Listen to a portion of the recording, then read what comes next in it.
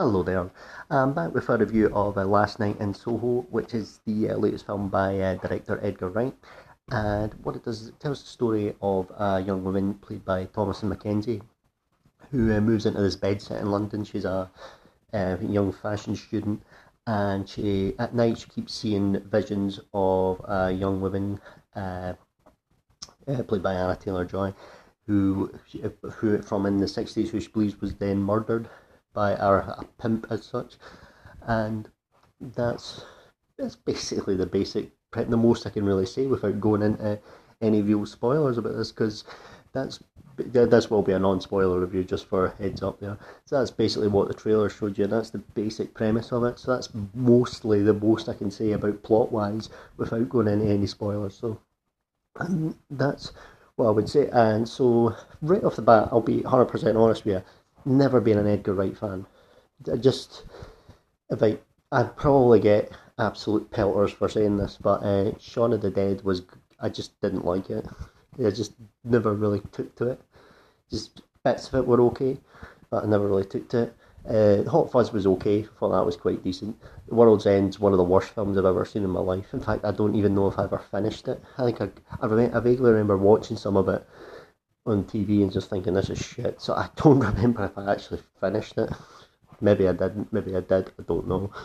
And the Scott Pilgrim versus the World is one of the worst films ever made. It deserved to bomb at the box office. When people say, all these hipsters say, oh wow, it's so amazing, it's like, well, good for you if you like it. I thought it was shit.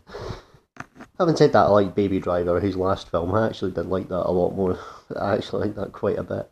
And this continues the upward trend. I actually like this film. Maybe I just don't like him when he does comedies. Maybe that's what I like. Hot Fuzz was quite good. But no, this is really strong. I actually really enjoyed Last Night in Soho. And what this film's... Here's the thing, I noticed this film isn't doing particularly good numbers at the box office, even in Britain, where it's got a British flavour to it.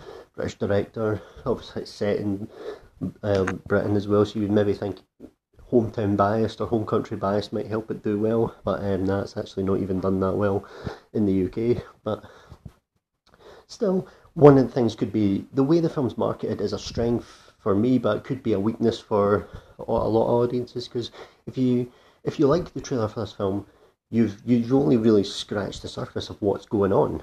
It's one of those films that just gives you a flavour, gives you a little touch of what it's about, but not really. So it's not really giving anything away, which is great when you go and watch the film and you can actually see it unfold in front of your eyes and things like that. But now it's like, but when you see, some people could see the trailer for this and say, what the fuck's going on? And just say, I'm not watching that pitch. Which is probably what's happened with a lot of the people. But no, I actually think the film is very good. The lead here, Thomasin McKenzie, I remember thinking, I've never heard of her, but actually she has been in stuff that I've seen before, like Jojo Rabbit. She was in it. She did look somewhat familiar. She's a New Zealand actress, and she was in Jojo Rabbit, which is actually a really good film. I watched it a couple of years ago, but I thought she looked somewhat familiar as well, but I couldn't remember ever seeing her in anything. Apparently she was in The Hobbit a few years ago, like the third Hobbit film. She would have been a kid then, so I think she's only 21 now, so that came out, what, 7 years ago or something like that, so she would have been a kid or whatever then, so, but no, she's really good in this film. She's like almost like the eyes for the audience as well, and that's really well done, the way that comes across. Her performance is great. Her character's one of these people you do wonder if she's on the edge of it, or you do wonder about her sanity is, but you also feel sorry for her, because she's like a fish out of water, coming from a little small town well, her character comes from Cornwall, goes to the bright lights of London, and you do wonder if it's gotten too much for her and things. So she actually portrays that incredibly well.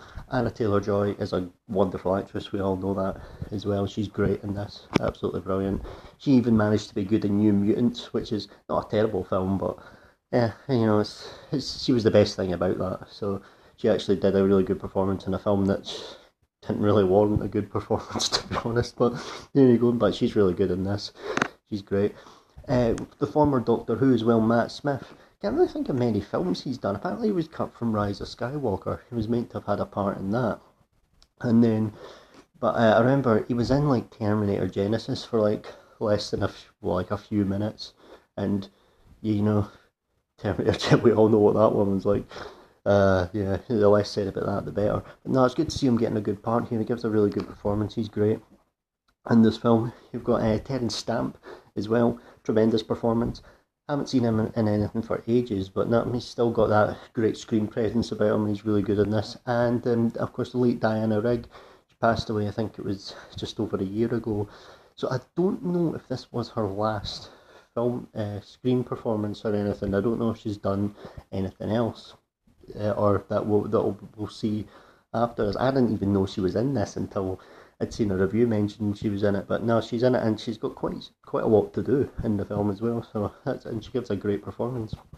If this is her final performance, then it's great to see her get such a good role to bow out with. She is fantastic in this film, and the film does take certain things you start where you think it's going, it actually doesn't go, which is always good. Sometimes you think you can predict certain things, but it swerves you quite well, so that's good as well. It works really well. What this film, it's marketed somewhat. This could confuse a lot of people. There are horror elements in it, and there were some horror elements in the trailer. So some people might think, yeah, I want to see a thing that's nothing but blood and guts and horror and things like that. People like that might not care for this film.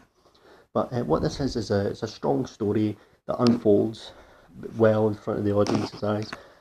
And it won't be for everyone. It could be an acquired taste. To be fair, a lot of Edgar Wright stuff's an acquired taste that I haven't acquired.